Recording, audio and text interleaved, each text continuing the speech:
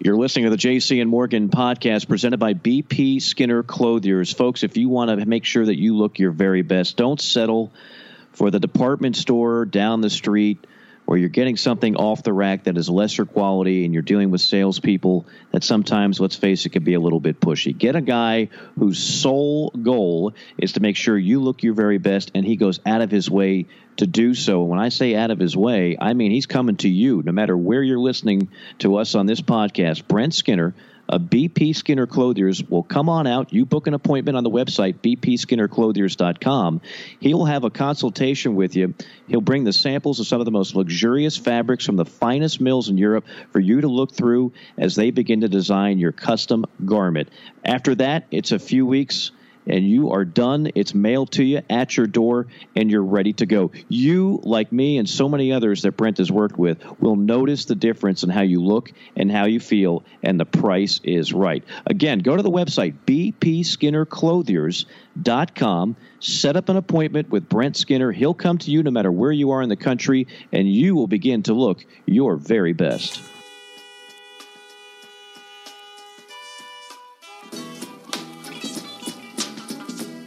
And now for an inside look at college sports with the men in the know, JC and Morgan.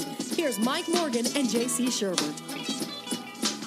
It is another post-coronavirus installment of the JC and Morgan podcast. And yes, we will find some more uplifting things to discuss. He is JC Sherbert of 24/7 Sports and thebigspur.com. I am Mike Morgan of ESPN and the SEC Network.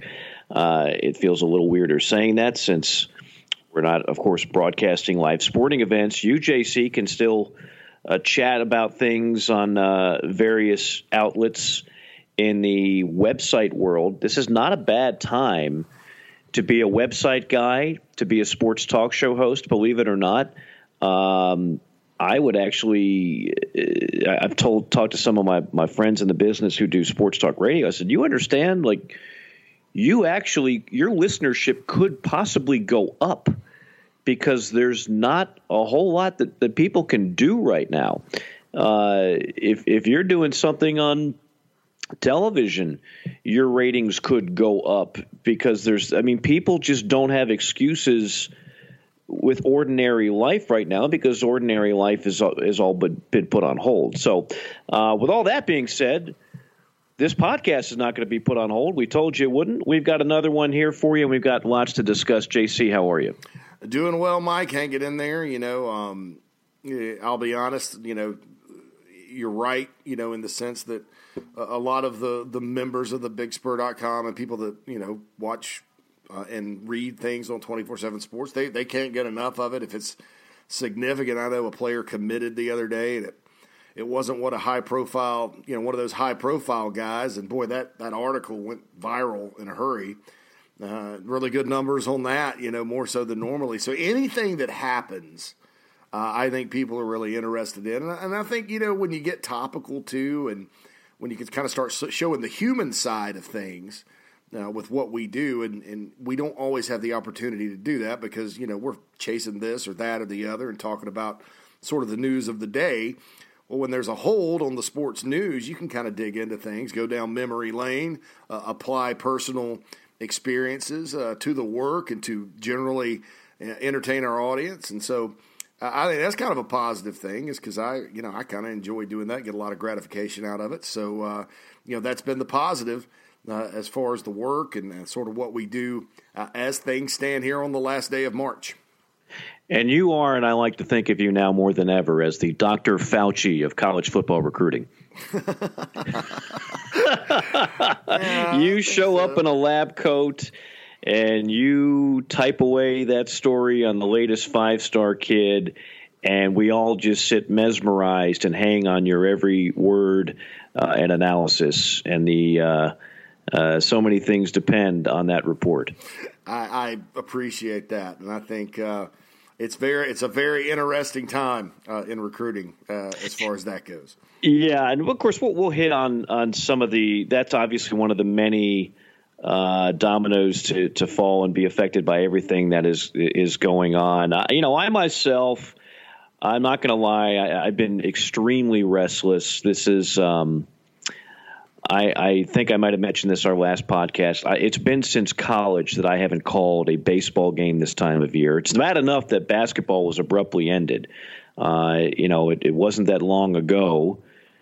I guess it would be roughly, I think Thursday.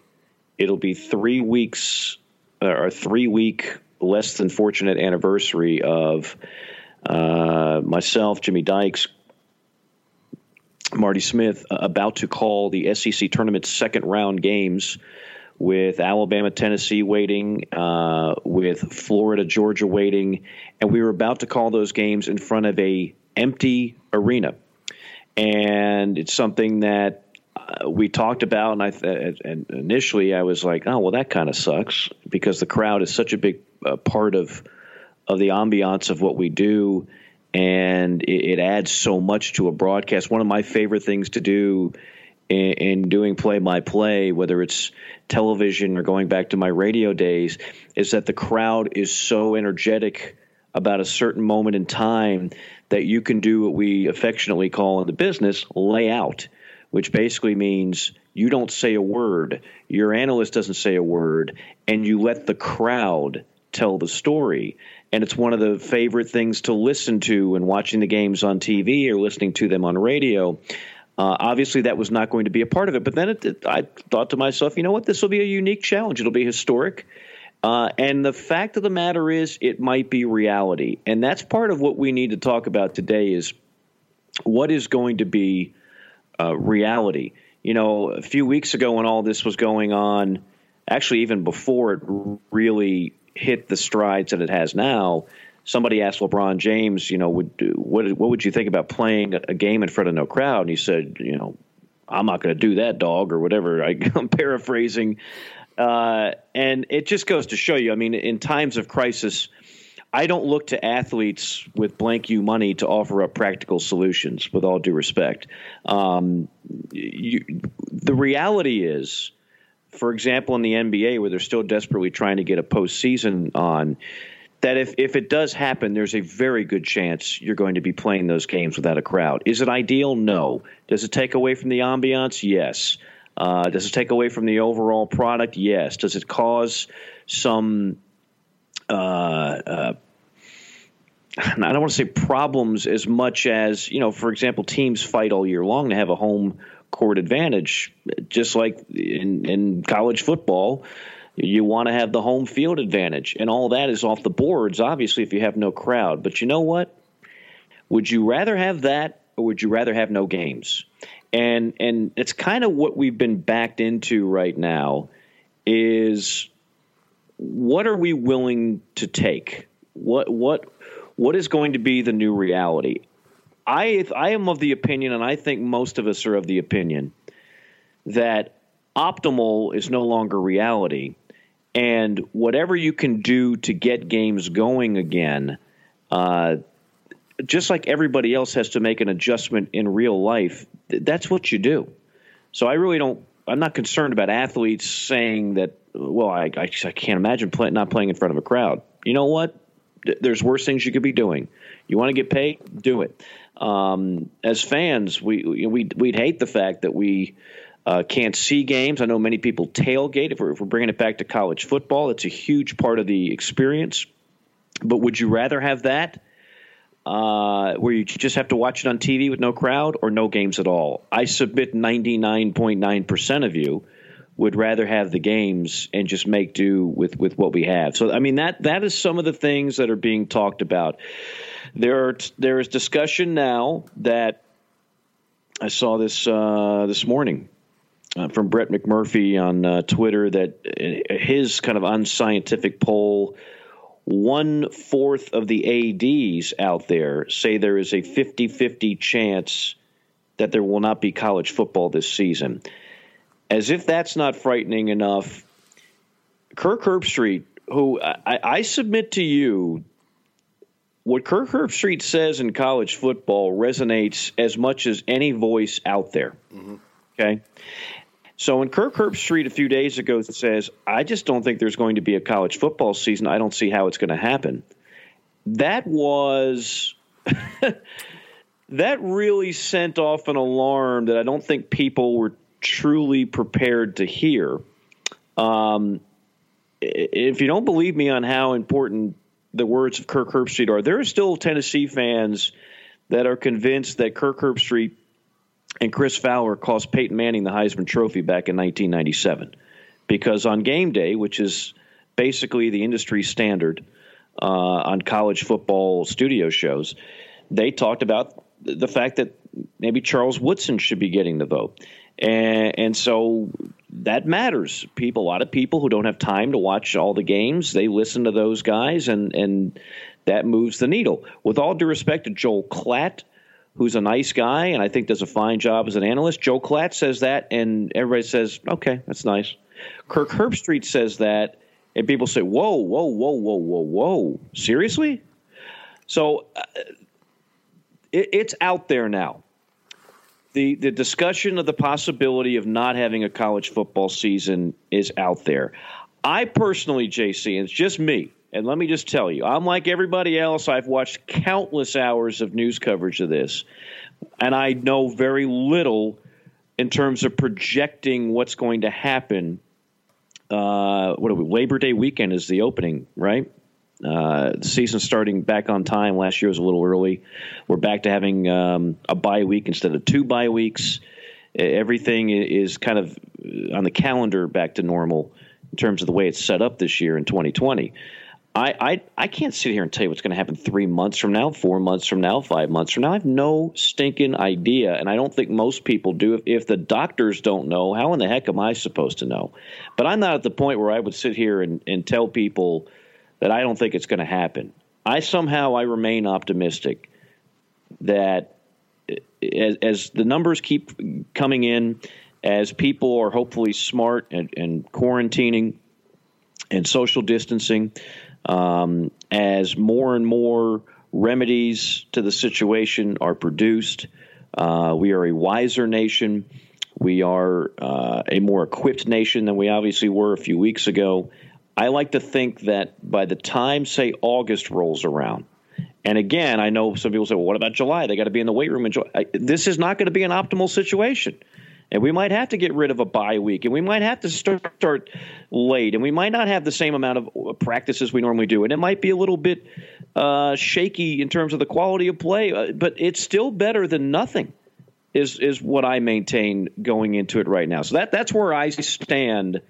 As we are, 90 days or so until fall practice would theoretically start. That's where I am. Yeah, I mean, I think so too. And look, I understand, during this time too, when you're a reporter, you're just kind of talking to anybody that you think knows. And the thing is, nobody knows. Administrators don't know. Heck, the scientists and health professionals don't know, because this is such an unprecedented thing. I mean, not only do you have a pandemic, but you have a pandemic with a virus that acts very, very erratic.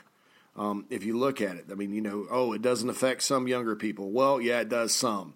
Well, it's just for older people. They're more susceptible. Well, yeah, they are, but then other people are dying. And then you read a story about a 95-year-old person that recovered from it. And it's because it's new. This is not like anything the scientists and the people that know have ever tried to tackle, and they're working around the clock to get a solution, but there's not one. And so that trickles down through all aspects of life. And, with regards to college football, I think that people talk to just whoever. And so you have some voices getting through in some of these articles. I spoke to a coach that doesn't understand how, they're going to need, I guess it was Brian Kelly that said this.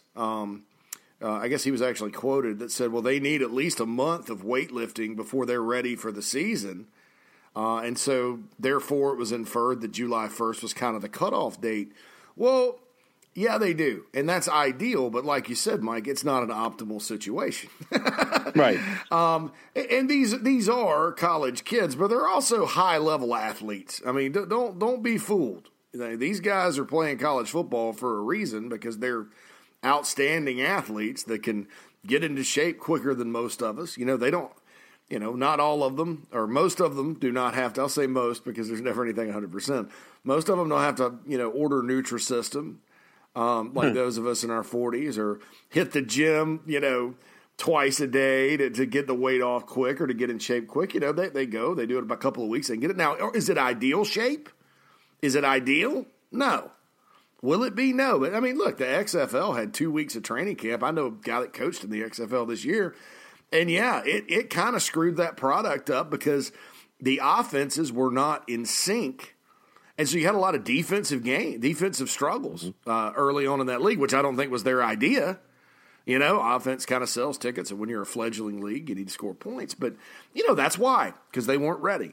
And I think that the people will sacrifice quality of play this year over having something. I think if you're talking about it from a fan interest, quality of the sport standpoint, obviously that does not overcome what's in the best interest of public health. And so, I think that's kind of the conundrum with it all. And I think what the focus needs to be on is, will there be able to be a season at all? If it's like one of those things, if yes, go this way, if no, go that way. And then you have like a box that says, okay, and I think if yes, then you have to start asking some hard questions as to how to do it. There's a lot of ideas out there. Now, there was an article that the Sports Business Journal put out that said some people are talking about playing it early because the concern is if you get out of the woods with the virus now, when October and November flu season starts back up, it's going to spread again. And so you have to cancel the rest of the season then. And, you have a stop-and-go type of situation. Now, Bruce Feldman reported that nobody he's talking to has heard that. And I believe Bruce, too. He's as connected as anyone. So there's that kind of thing. There's the no fans thing. There's just playing a conference schedule. There's all these ideas out there. But I think the first question, obviously, that has to be answered is, what do the public health experts, the scientists, the people whose job it is to determine this, what are they saying about the situation? And then you go from there. Yeah, and I just to modify something I said earlier, 90 days would be the day that Coach Kelly's talking about. That would be July. August would be 120 days, as we sit here and we're on the eve of April Fool's Day, which is certainly going to take on a different feel. I don't think there's going to be a whole lot of ha-ha jokes on April Fool's. So we're 120 days, really, to when practice would start. And so I can't sit here and forecast what world we're going to be living in 120 days from now. I think it's going to be better. And I think they will do everything possible to get this season in. There's a lot of reasons why. The obvious is they want it. Who doesn't want the college football season? There's also a little matter of finances. First off, I think the misconception for a lot of people is that college football brings in a lot of money and nothing else does. That college basketball tournament that we missed out on brings in a ton of money. Okay, that $1.1 billion, that doesn't just line the NCAA's pockets. That's distributed to every Division I school. Now, some obviously get more than others, and the Power Five versus everybody else. So, and usually that Division I revenue distribution is $600 million.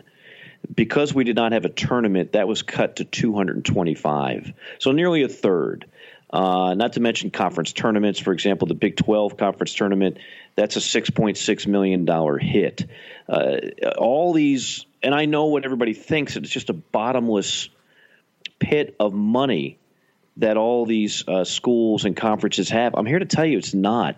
The reality is, if we don't have college football, which makes up about 80% of their revenues, for example, Georgia, I think, has the sixth highest athletic budget. University of Georgia's athletic budget is $176 million. Football is responsible for $141 million of that. That's 80%. So if you don't have football, you got some issues. Now, obviously, there are plenty of schools that will be able to tread water during that time, but there are several others, and I'm not talking about Conference USA schools here. I'm talking about some Power 5 schools that will be feeling it and wondering, what do we do now? because there's a whole lot of other sports, even the sports that some people think there's women's basketball programs that go to the Final Four on a regular basis that lose $4 million a year because the men charter, so the women got a charter. And the fact of the matter is that the women don't get nearly as much in TV money. There is no $1.1 billion for the NCAA women's tournament. So the sports that you think might do okay run in the red from a budgetary standpoint. The other sports that maybe you don't think about as much, they obviously depend on football money. So much depends on football money. And if you don't have a football season, that's really where things start getting real. It's tough to go no March Madness, and for those of us that love college baseball or whatever other spring sports you might desire, it sucks. But college football, if you didn't have a season, I don't know what the contingency plans are, but I can tell you there are people sweating bullets about what that would mean financially. Yeah, and I think for those reasons, what you have to do, again, and this is all contingent on, I don't want to say getting an all clear, because it's going to be a while before there's a vaccine for this thing, but if they can find a treatment or something like that that slows down, you do have that pocket of when the weather gets colder again, this thing may spread again. You also have the option of not starting the season until October, and then playing it through February. That's not ideal either, but if the cold season hits again, and it's not spreading, and maybe you get the all clear, maybe you just play football when you normally play basketball. Again, not ideal, but at least you get the season in. It's not going to be ideal to play basketball and football at the same time next year. It's going to be a holy grail for those of us that love those two sports, Mike. If that would happen, let's say you started in October and ended at the end of February or March or something, and your basketball and football are going on at the same time. That'd be crazy, but it'd be awesome to kind of consume those sports simultaneously. But I think that's the thing is they need to be able to get it in. I think that you need to hold open for possibilities. If you have to cancel the start of it, that's fine. But you need to kind of hold. I think they need to be creative and sort of hold out. There's no law that says college football must be played on these dates. No, no. And keep in mind the NCAA doesn't control it like they do basketball and every other sport. It's the conference commissioners, school presidents ultimately control football. So, if they wanted that to happen, I'm pretty sure that they could make it happen, and I think there'd be an interest there still. I don't think any of us that love this sport are sitting around in January going, "Man, I'm sure glad there are no games today." None of us are sitting there thinking that. We've talked about the bowl season several times of why that's such a successful thing. It's because people love college football and they'll watch it. So, I just hope that, whatever happens, that, number one, public health takes a precedent. And look, colleges, most of these schools that are playing big-time football, folks, are state-supported schools, which means they are government entities. And they are going to be very risk-averse about this. Nobody wants a public health crisis on their hands, and you've got politicians that will step in and stop it, or in some cases may facilitate it, but that's a political topic. I think that that's what's important, and I don't think they will, do anything that's going to be a big risk or roll of the dice. Now, some people may sit there and write columns about, you probably shouldn't do this and do that, and that's fine. But the bottom line is the people that are making this decision are going to have way, way more information than those of us that are just out here covering it. So I think that's the thing. I think there are some options. I'm curious to see what they end up being. I hope they explore all of them. No fans would be weird. Especially in a football stadium. But, they'd play and that'd be that. And, you could do it. So I don't know. I don't know what the answer is going to be, but I hope that they, do find some answers after they answer the bigger question. Well, like so often is the case, sports is going to mirror the rest of society. I sure as hope don't want a September of this year where people aren't back at work.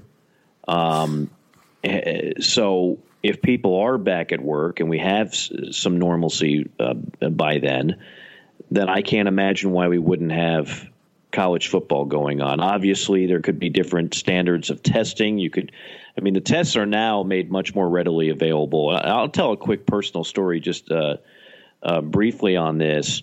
I have a longtime friend who's in the broadcasting business. He's on the news side. He's an avid listener to our podcast, as a matter of fact. I'm not going to mention his name. Not because he told me not to. I don't see the point in doing that. But I've known him for a while. He is in his 40s. He discovered he started, having a fever and I think a stomach ache. Discovered he went ahead and got the test. Waited a couple hours in line to get the test, and sure enough, he tested positive for the coronavirus. He calls me up, tells me this. Now we all know of people that have gotten it. This was the first kind of intimate knowledge of somebody that I know extremely well that actually has it. And so, it kind of jarred me a little bit. And I was like, well, what does that mean? And he goes, well, it doesn't mean anything. It means I got to stay at home for 15 days. I can't go back to work. I said, well, does your family have it? He's got a wife and 2 kids. He said, yeah. The doctor said almost certainly we all live under the same roof. As contagious as this thing is, and that's really what separates it from the regular flu, it is ultra contagious. As he pointed out, the death rate is actually less than the flu, but it's super contagious. So I said, well, what happens now? He said, I waited out. I talked to him this morning, and he's A-okay. They've been sitting at home, binge watching on Ozark, and he's going back to work on Monday. Now, maybe that's best case scenario. I don't know, but from what I understand, there's a lot of other stories like that. He didn't go to the hospital. He wasn't on a respirator. He didn't take any drugs. He quarantined himself and his family at home because obviously the kids aren't going to school and the wife's not going to work. So everybody's under the same roof. Presumably they all have it. We know he's got it. He tested positive for it. 15 days later, he's fine. Boom, back to work. Now, I realize that's not the case for everybody. But talking to some other people that I know, even in the medical profession, that is more common than what you hear on the news. If you just watch the news and you see graphics, full page or quarter page graphics on death count and everything else, you can really start getting yourself into a frenzy if you do that. And I would recommend, and I watch as much as anybody, every now and then just step away from it. And I know that's harder to do because normally our go-to to step away from stuff like that is sports. And guess what? There's none of it on. But there is reason to believe that this is going to get better with time. And that's why I wouldn't sit here and sound the alarm 4 months from the start of the season that we're not going to have college football. I'm not there. And if I'm wrong, I'm wrong. Obviously, I hope I'm not, and really, if I am, okay, that's fine. But I think that we all just need to hit the hold button before we hit the panic button. And then again, as we mentioned a number of times, it's probably not going to be optimal. Whatever it is, whatever shape, form it takes place, assuming there is a season, it's probably not going to be the optimal conditions that we are used to, but that's okay. Nothing is optimal right now in our lives. Think about it, folks. There is nothing optimal about this at all. It sucks in so many different ways. So if we have to alter certain things, so be it. By the way, I mentioned that I haven't watched any sports. It's not entirely true. JC, I watched several Elite Eight college basketball games on the CBS Sports Network over the weekend because we would have had the Elite Eight. We'd be on the doorstep of the Final Four, I guess. And it was on CBS Sports Network. Quite frankly, I forgot that network even exists, but it was kind of cool. It's kind of cool just watching old games of that. I've watched several 30 for 30s. Can't get enough of those. The Dan Patrick Show was running a live show. They had Meat Madness, the Road to the Final Fork, where people came up with songs about a particular grill company and grilling. And I found that entertaining. I did binge watch on Ozark, rewatched seasons 1 and 2, now on to season 3. Watched another Ted Bundy documentary. That's disturbing as always. And of course, again, countless hours of press conferences on the virus and so on and so forth. So I did manage to sneak in 2 rounds of golf on a course that wasn't going to charge. They said, go ahead and play. I was in Kentucky for a week and a half, and shot baskets on a driveway hoop, played ping pong and pool. So that's what I did. Now most of those options aren't even available. Yeah. They're ripping off rims from backboards, golf courses, no chance, closing beaches. I mean, there's literally nothing we can do. We could just sit here and do like a 24-hour day podcast because I got nothing else going on. I don't know about you. I got nothing. Well, they did reopen in Illinois. They opened the golf courses back up for a week. Of course, the weather in Illinois is terrible. It's too cold to play golf most of the time these days. Yeah. But and then they shut them back down. But I was going to the store when I was up there, and I saw some folks out there playing, staying 6 feet apart. I mean, and really in golf, I mean, I think you probably could golf safely. In my opinion, you just need to, ride separate carts. Don't get in the cart with anybody. And this one you had to walk it. Oh yeah, you had to walk it. And think about this was kind of cool. You couldn't reach into the cup with your hand and grab the ball. They put like styrofoam in the cup. So obviously, if the ball hits the styrofoam, you presume that's in that counts. But that way you couldn't reach your potentially germ-ridden hand into the cup, so therefore they thought that was safer. And I was like, hey, okay, I'm down. Sure, innovative. Why not? Now, Ozark, as we've talked about many times on this show, and no spoilers here, I started season 3 on Friday at about 5 o'clock. Took a break Saturday and Sunday, and then finished the whole season up yesterday. You did? You went all the way? You went the distance. I went 7 episodes in Friday night. Like we sat there, got some takeout, and just started watching it. And all of a sudden, it was midnight, 12:30, and on episode 7, I was like, I need to save some of these for. I'm not going. I mean, a buddy of mine actually did it all in one sitting, and I was very impressed with that. But hey, what a great show. I highly recommend it. Some friends of mine that I've recommended it to over the years, that they just, they maybe watched the first little bit of the first episode. It was slow, so they bagged it. They've gone back to it now, and they're like in the middle of season 2. And so I'm sitting here I'm getting texts from friends like, how does Marty Byrde stay alive? And I'm like, well, you got to watch to find out, brother. But, right. So I've been doing that. And one big thing we do around here is concerts. There's tons of concerts on YouTube. And with TVs, we talk about how TVs are so good these days, Mike, and with regards to watching football. Concerts probably aren't totally the same, but on YouTube you can find some shows that, somebody bravely, and I kind of admire this sort of tenacity. Somebody's gone there with a really good iPhone and held the cameras still for the whole show. They're 10 rows back. They move the camera in the right way. The sound is outstanding, and it's not like being there, but it's similar, So we have concert Saturdays, and we fire up some of those. Last 2 Saturdays, I don't know if anybody that grew up in the 80s and 90s remembers The Cure. I thought they were done.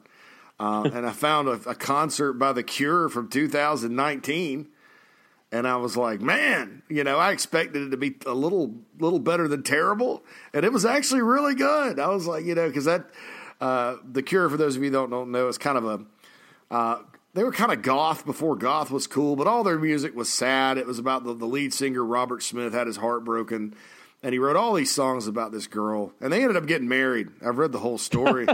and so he quit making music. He's from England. He's like, well, I'm not sad anymore, so I can't make the sad music anymore. Well, I guess he, like a lot of other artists, ran out of money. And so they're touring again, and it's pretty awesome. So, that's what I've been doing too. But it's funny. There's a lot of those bands where it's like if you don't have Heartbreak, what do you got? Was it Linkin Park? I feel like every song. I feel like the lead singer just wanted to go, and I hate my dad, and this is what this is about. And then there's when I was in college, 9 Inch Nails became a thing. And Trent Reznor, who I think is brilliant, the Pretty Hate Machine, and friends of mine who can't pin me down musically, they're always surprised and like, really? You used to listen to Eazy-E? Like, yeah, I knew every word to the Easy Does It CD or cassette, whatever was out at that time. And then when I tell them I had Pretty Hate Machine, 9 Inch Nails, they're like, get the hell out of here. Yeah. No, absolutely. But half of those songs are about Trent being bitter at some woman that broke his heart. And the other half were, I don't know, I hate the world and drugs, and I'm Joe Atheist and whatever else. But the music, because honestly, I don't listen for what these guys say.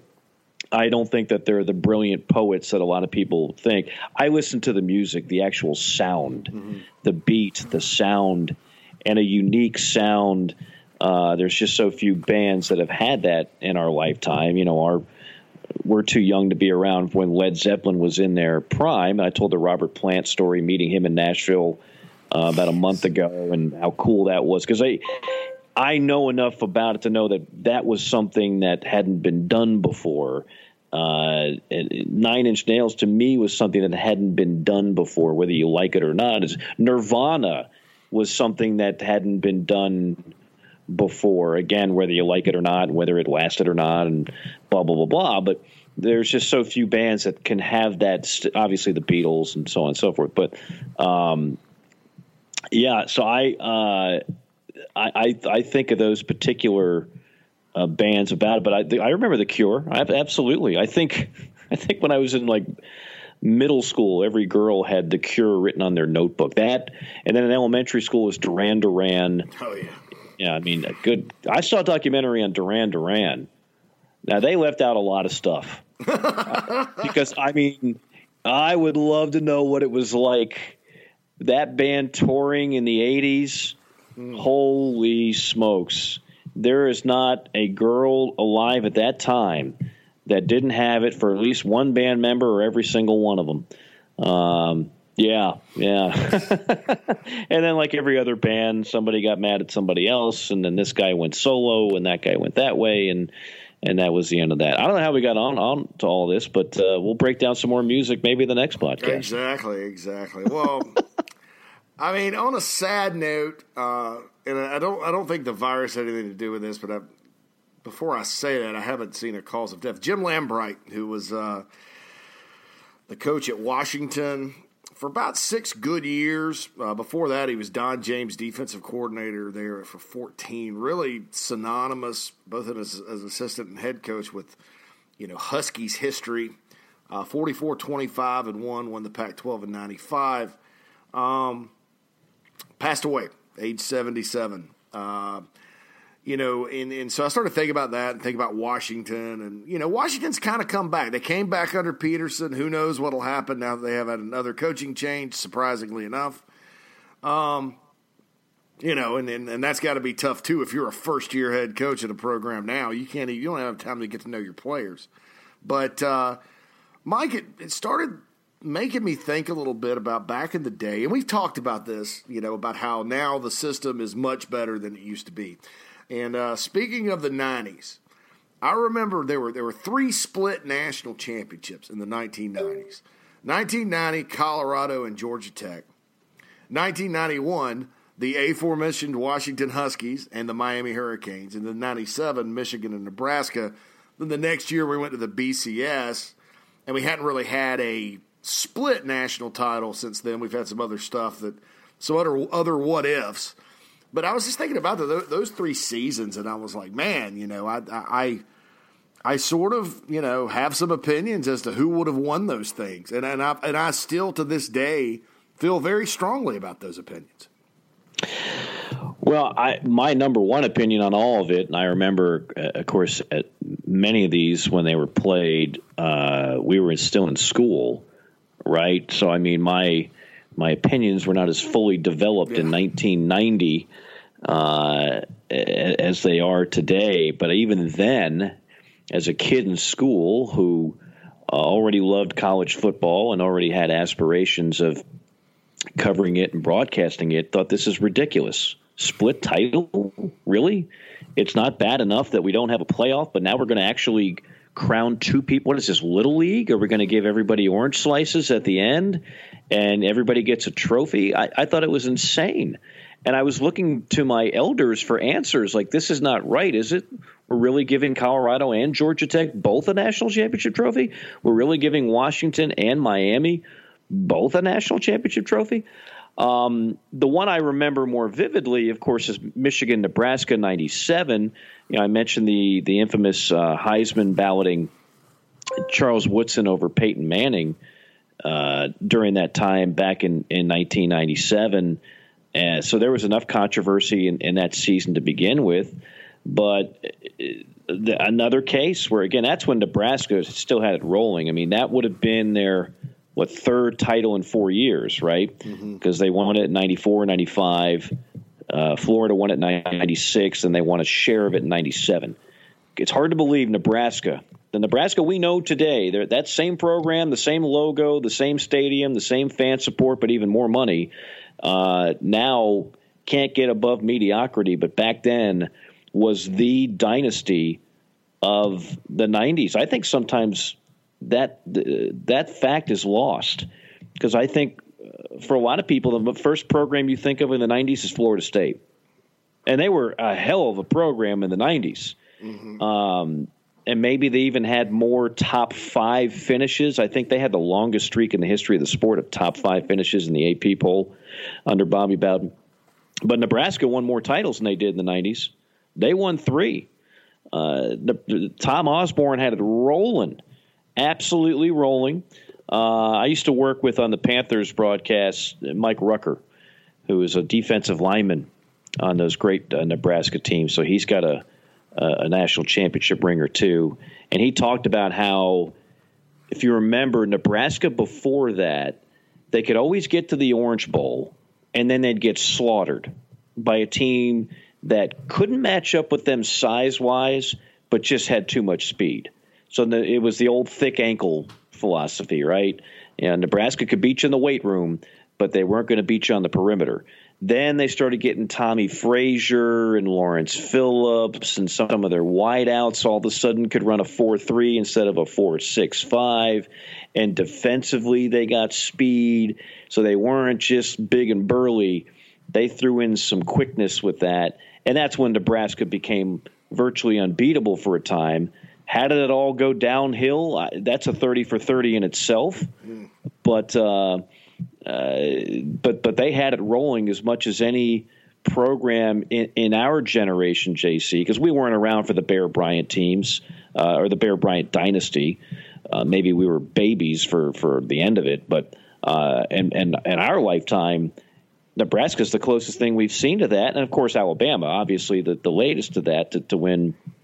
5 under Nick, and you go before that 1 under Stallings in 92. But Nebraska in the 90s, and they were legit. Yeah, I think that, if you look back and you wanted a team in the 90s, obviously Florida State had problems. I mean, we all remember those great teams under Bobby Bowden. And had there been a playoff, Florida State would have probably had more national titles than 2. Okay, let's just be straight up with it. I agree. So would Florida under Spurrier. Yeah. Oh, Florida especially. They had but Florida State had a problem. They couldn't kick a field goal against Miami late to save their life. Right. And that just happened. It kind of just happened that way. But if you wanted to name one team in the 90s, and I think no disrespect to Miami, which was great during the first half of the decade, then had to go back and rebuild under Butch Davis. No disrespect to Florida State. It was Nebraska. They were not only constantly winning because they won 2 titles, or they won 1 title or 2 titles, and then tied for another. They were, consistently playing in the mix. I mean, Nebraska was right there. When you talked about national championships, and I'll go back to that 1990 game or season with Georgia Tech. That's who Georgia Tech ended up playing in the Citrus Bowl because the ACC had a tie-in at the time where their champion went the Citrus or whatever to claim the national championship. I'll go back to 81, and Clemson beat, I think, a one-loss Nebraska team in the Orange Bowl to win their first national championship. So Nebraska was kind of this gold standard program for a long time. And them and Miami and Florida State, all three in the 90s, and we're far away from that with any of those programs. But, I look back, and I'll mention 1990 and 91. I strongly feel like the 1990 Colorado Buffaloes, and nothing against Colorado, because that's another program that has gone the way of the dodo a little bit. That nobody remembers. They used to be really good, and they were a pain in Nebraska and Oklahoma's side under Bill McCartney. That Colorado team went 9-1-1 in the regular seasons. They lost a game and tied a game. One of their wins was the infamous fifth down game at Missouri. Missouri was in the Big 12 at that point, for those of you that don't remember. And I actually think at this point it was the Big 8. Georgia Tech was 11-0-1. They had one game that they tied in Chapel Hill, and this was actually a breakthrough moment during Mack Brown Part 1 at North Carolina. Tech went up to Chapel Hill, had a really good team, and tied the Tar Heels, and that's when they were ties. So that was the only blemish on their record. They beat Clemson. They beat Virginia, that was ranked number 1 in the country, in Charlottesville, in one of the best games in ACC history that did not involve a Florida State, Clemson, or Miami or Virginia Tech. I remember that game. It was 41-38. They had a quarterback named Sean Jones. You had I think Ken Swilling was on that team. Ooh, yeah, linebacker. They were really good, and so I strongly think they deserved it based on the criteria at the time, because you have another team that had lost a game and tied a game and then should have lost the second one. And I think if you look at it through today's lens, there's no way. But the AP decided, Colorado was the national champion with a loss and a tie. Well, and I think Colorado at that point, as you mentioned, under McCartney, and if I'm not mistaken, who was his offensive coordinator? I worked with him on some radio games. A former Colorado Gary Barnett. Gary Barnett, oh yeah. Gary Barnett was on that staff. Those teams, they had it rolling. They were getting all those California kids to go out to Boulder, and so they had been knocking on the door a couple of years previous to 1990. So they were already in the conscious of the voters. And I think that's what kind of – they weren't like a one and done. They weren't – like Georgia Tech was closer to a one and done. I mean, Georgia Tech – that was Bobby Ross, right? Oh, yeah, Bobby – that was actually it was a pretty quick build. But, yeah, that was his best team at Tech.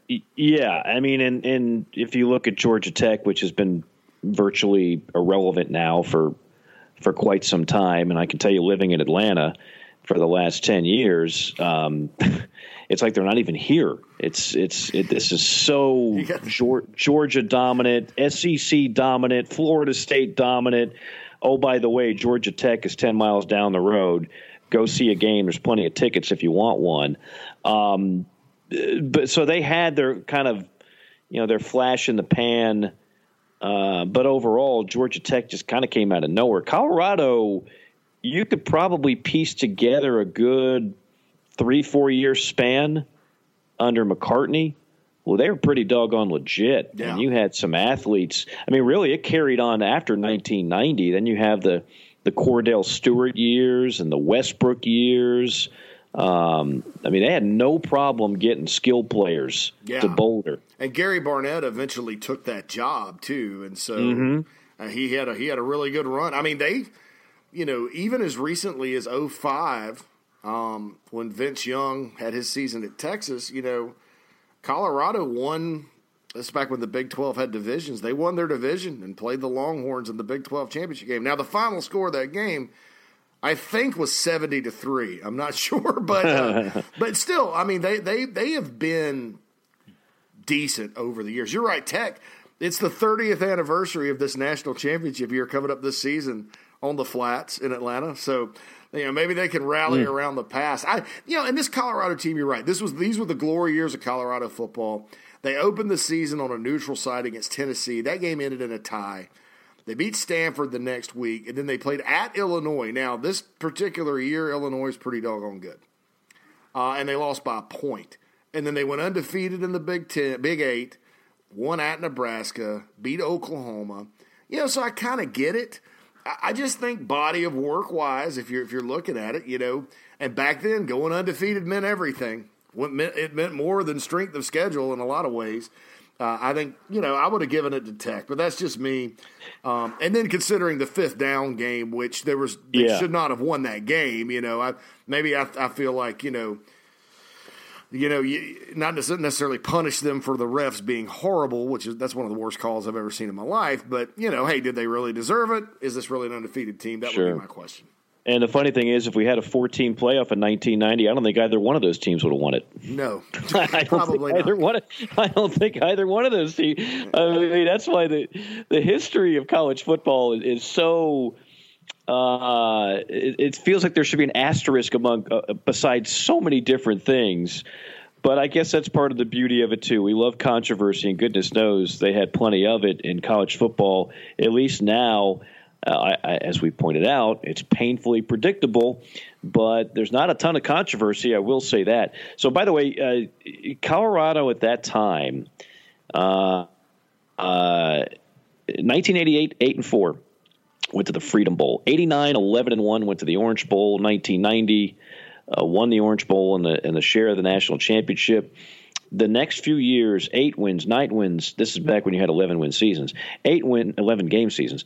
8 wins, 9 wins, 8 wins, 11 wins in 1994, where they won the Fiesta Bowl. They were 11-1. 1995, 10-2, won the Cotton Bowl. 1996, 10-2, won the Holiday Bowl. And by the way, those last 2 years I mentioned were under Rick Neuheisel. And then things just kind of went south, and then Gary Barnett came in. He had one good year in 2001. They went 10-3. And since then, Colorado, with the exception of the 1 year you mentioned, or maybe you didn't mention, I beg your pardon, 2016, Mike McIntyre, who found himself out of a job after being the AP Coach of the Year in 2016. They go 10-4. Colorado has been a mess. And they can't seem to find money, and then I don't know. But it's a shame. I've been out there to do a couple games. A beautiful campus, beautiful city. It's a special place. You got the Bull. Ralphie, Buffalo. Buffalo, not the Bull. The Buffalo, Ralphie. Obviously. What is the difference between a buffalo and a bull? Scientifically, can we break that down? There's a little more hair on a buffalo, Mike, I think. Okay. But yeah, they're kind of the same. I would What guess a fight between a buffalo and a bull? I don't know. You're getting into like zoology here, and I'm just like, That Tiger King guy, he would know. Oh, my God. So I've not watched 1 second of that, but I've heard of it. Yeah, it's all the rage these days, so I'm going to have to get on that. I saw the previews, and a buddy of mine said it's just insane. He's like, that show's just insane. So that's what I keep hearing. Not necessarily in a good way. Yeah, I agree. And Colorado's one of those programs, I think, if they ever get their act together and they're a big victim to this Pac-12 thing with not having the money to go. I think they got good fans. Think about, and it's kind of hard when you're talking about pro markets versus college markets, because sometimes if you're in a pro market, your college teams don't really sell. You mentioned Georgia Tech or whatever. But, man, the fans out in Colorado love the Buffaloes. And you look at kind of how they've supported the Broncos all these years, because the Broncos have been really good for the most part. And back in the day, Folsom Field was a difficult place to go play. It was not easy. And so I don't know. I think that's it. But, Miami, Washington in 91, I have no idea which team would have won. The Huskies are really good on defense, and Miami was really speedy and dominant. My guess is Miami would have won it. Those two teams were just they were worlds apart. And so, I don't know. I don't know if I don't know who would have won it or not. But I feel strongly about this Michigan-Nebraska deal. Looking at that Nebraska team that year and comparing it to that Michigan team, and that Michigan team won a lot of close games against some teams that were good, but probably not as good as this Nebraska team. This Nebraska team was absolutely dominant for the whole year, blew out Peyton Manning's Tennessee team in the Orange Bowl, blew out A&M in the Big 12 championship game 54-15. I believe they won on the road at Washington, and Washington was a top 10 team at the time by 15 earlier in the year in the non-conference. Nobody's ever going to convince me that the 1997 Nebraska Cornhuskers wouldn't have laid the wood on the 1997 Michigan Wolverines. I wouldn't argue with that for all the reasons you mentioned. And again, that's more in my my memory bank pretty vividly. As you mentioned, that was a Michigan team that won a lot of. I remember the last game against Ohio State, and of course that was the last chance for Charles Woodson to make a statement to win the Heisman Trophy. You remember, of course, I mean, nowadays we look at it like, really, a defensive back won the Heisman? I mean, you could see a situation where a defensive lineman, and we almost came close this year, and with Chase Young, and if you go back to Hugh Green of Pitt, we've had D linemen get in the top 3, top 5 of the Heisman, but a defensive back, and yes, he caught a few passes and returned some kicks. But in that game, David Boston, who was a wide receiver for Ohio State, beat him twice deep. Once for a touchdown, man-to-man, no cover 2, no, just mano-a-mano, just boom, beat him. Another time he beat him, and Ohio State, who was Krenzel, who was the quarterback then? They had like 2 guys, didn't they? It was either Krenzel or maybe Joe Germain. I don't know for Germain, sure. Yeah. Neither one of them were that good. And another one, Boston, again beat Woodson. So and now this time the throw was terrible, so it didn't result in a touchdown. But basically he got beat deep twice for what should have been touchdowns. To me, that's the equivalent of like Peyton Manning throwing 5 picks in a game against Florida, because that was the only thing that kept Peyton Manning from winning the award. He didn't beat Florida, and he had bad games against Florida. But other than that, I still believe Peyton Manning should have won the Heisman Trophy. I didn't have a vote back then like I do now. Peyton Manning would have gotten my vote. With all due respect to Charles Woodson, who was a very good college player, went on to a fine NFL career. There was a media blitz where I feel like I'm really being progressive by voting for a defensive player. And he caught some passes and he returns kicks. This is the year, and that there was like a snowball effect. Well, this guy's saying he's a Heisman. I guess he is a Heisman Trophy. This guy, I guess he is more special than Darrell Green and Deion Sanders and all these other DBs that were just as good, if not better, than Charles Woodson. But let's go ahead and give it to the defensive guy so we can prove that it's not a one-dimensional award. And he got it. And he got it over a guy that, in my mind, was more deserving in Peyton Manning. Boy, we are off on one tangent after another today, but I guess that's what it's meant to be during this Corona time. Yeah, and then the media, speaking of the media blitz, voted Michigan number 1 over Nebraska, and I just don't know how you could look at that. I mean, look, I'm sorry, and I know Michigan was a great story that year, and Michigan's a great program, and this is nothing against them. I will go to my grave believing the 1997 Nebraska Cornhuskers would have not only beaten that Michigan team, which also had one Tom Brady as its backup quarterback, and to be honest, as good as Nebraska was on defense that year, Brady may have been playing by the second. Brian Griese was the quarterback. I mean, you never know playing a front like that. But I'll go to my grave thinking the Huskers would have won that one going away. I think the Georgia Tech thing was a little bit unfair just because – I don't know that Georgia Tech beats Colorado head-to-head, just to be honest.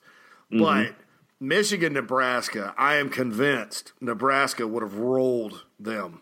That team would have rolled that Michigan team. So that's just me there.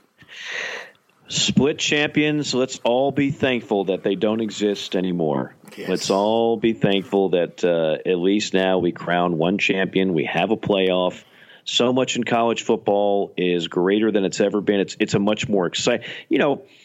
Watching some of those classic basketball games over the past couple weeks, because, again, there's nothing else on.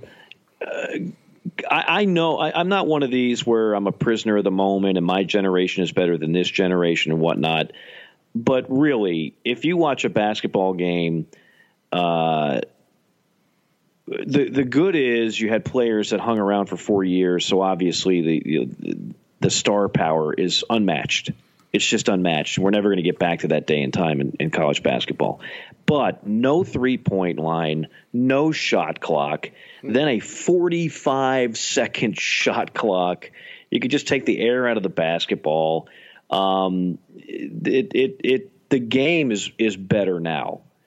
In college football, with all due respect to the triple option and the wishbone, when I watch those old games now, I'm bored to tears. It's like a rock throwing contest. It is. It is. It's just like it's like comparing ColecoVision to Xbox. It's just like the graphics don't stack up.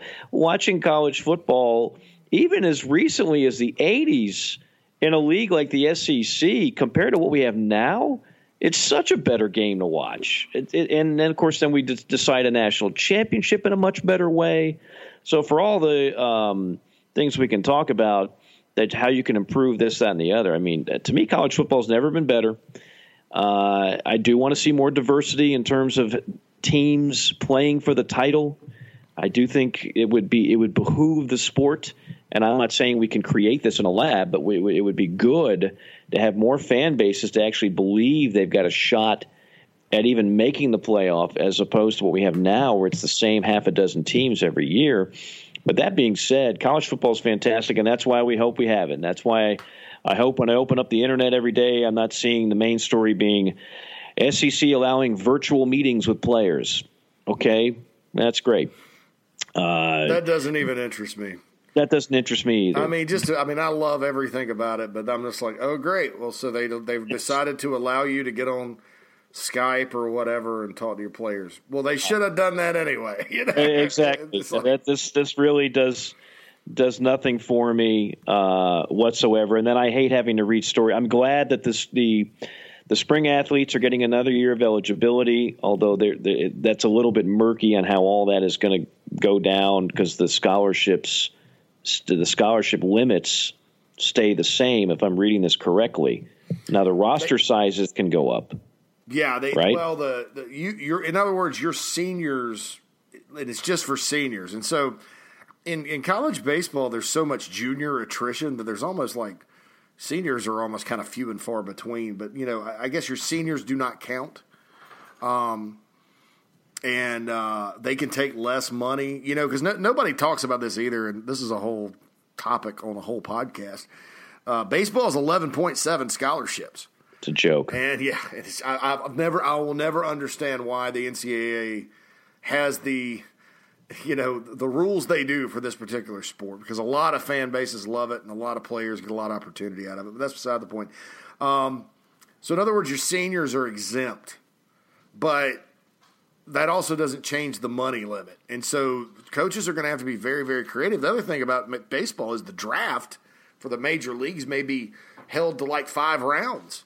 And so all your juniors that were going to go pro and hit the minors and start their careers may come back to college. So you've got an overflow of players now on the college level. And so once again, what I think was a very, very noble intention as far as the NCAA making that rule, giving them an exemption, is going to, because of the crazy rules in college baseball, it's probably going to end up being a negative for the sport when all is said and done. Yeah, I think college baseball continues to be one of the most heavily abused sports out there, if not the most, and it's sad that we haven't been able to make more ground on that. If you ever want to get some interesting reasons why that is, talk to Ron Polk, the legendary former coach at Mississippi State, and he'll cut through a lot of the fat and tell you why that is what it is. In the meantime, I'll tell you, I'm trying to keep positive on all this, and to circle back to one of our main topics at the top. I want to believe there is going to be a college football season. It might be modified in some way, shape, or form, but I'm just not at the point where I'm Kirk Herbstreit and I'm saying that I'd be surprised if there's a season. I would not be surprised. In a lot of ways, I'd be surprised if there's not. But if for some reason this just continued to not get better, or God forbid get worse, and we didn't have a college football season, you would really start to realize just how much, when you hear this argument, and I've always said I don't mind college athletes getting more. They get more now than they ever have before. People like Dabo Swinney, Nick Saban have talked about the fact that in addition to having everything paid for, when I say everything, I don't just mean education. I mean meals. I mean housing. They're getting about 20 to 25 grand that they can literally pocket, especially if you're eligible for a Pell Grant, cost of attendance, everything else that is free money, not paid back, free pocket money. You're going to realize if we didn't have college football, some of those athletes are going to realize just how important that is, because for many of them, they can't just pick up the phone and have mom wire $1,000. That is essential into their way of life, not just within football, but outside of football. So there's going to be a major mountain of logistics to climb.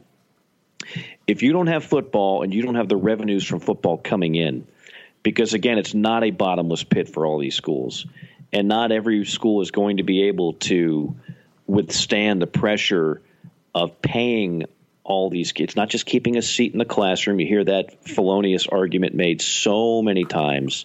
The ignorance and the naivete from people that love to get into this discussion on how college athletes are exploited. It's embarrassing. These are people that, unfortunately, many of them have a kind of a bully pulpit on television or in print to talk as if they know what they're talking about while they give an uneducated hot take on it. If you were to take away the revenues from college football, now all of a sudden a lot of these schools are not going to be able to just pay everybody all the things they're paying them with no revenues coming in. Mm-hmm. And that's when the model of college athletics, people want to have it blown up so college athletes get more and name, image, and likeness and everything else. It could go the other way too. Yes. You could have it blown up where they're not getting what they're getting now if something like this, God forbid, lasts through an entire college football season. There's no doubt about it. I mean, that's the thing. I think that everybody's cruising along. The national economy's going well. You kind of hear some people screaming about, I guess, coaches' salaries and the money that's being made and all that. But the bottom line is this: is that if you don't actually play the games, you don't actually have a season, the money that is coming in is not going to be there. There's not going to be a pie to split up, and so. That some of these people that love to kind of stand on the table about all this all the time and whose jobs depend on there being such a thing as college football, maybe you need to kind of think about that. Are you willing to – do you really want to go down with a ship, right. and all that? I mean, that's the thing, because the bottom line is we all have to make a living and we all love the game, and sure, there could be some different things, but I think that the last month and, moving for the last 3 weeks and then moving forward in the coming days, we're all going to have to think about, the appreciation that there is such a thing. No question. No question. And again, I want to end this on a positive note, just like we started off on a positive note. I don't think we're there yet. Obviously, if you are the leaders, the pillars of the college athletics communities, you have to be forward thinking, and you have to start thinking of worst case scenario, and that's going on. That should be going on. But I don't think there's any reason to start thinking that we're going to be without the entire football season. That includes the NFL too. I mean, goodness gracious, the repercussions of all that would be huge, and it would be depressing, not just from a sports fan standpoint, because this is obviously a great diversion. We love sports for so many different reasons. That's one of them. But also it would be an indicator that obviously the rest of normal life has not become normal again.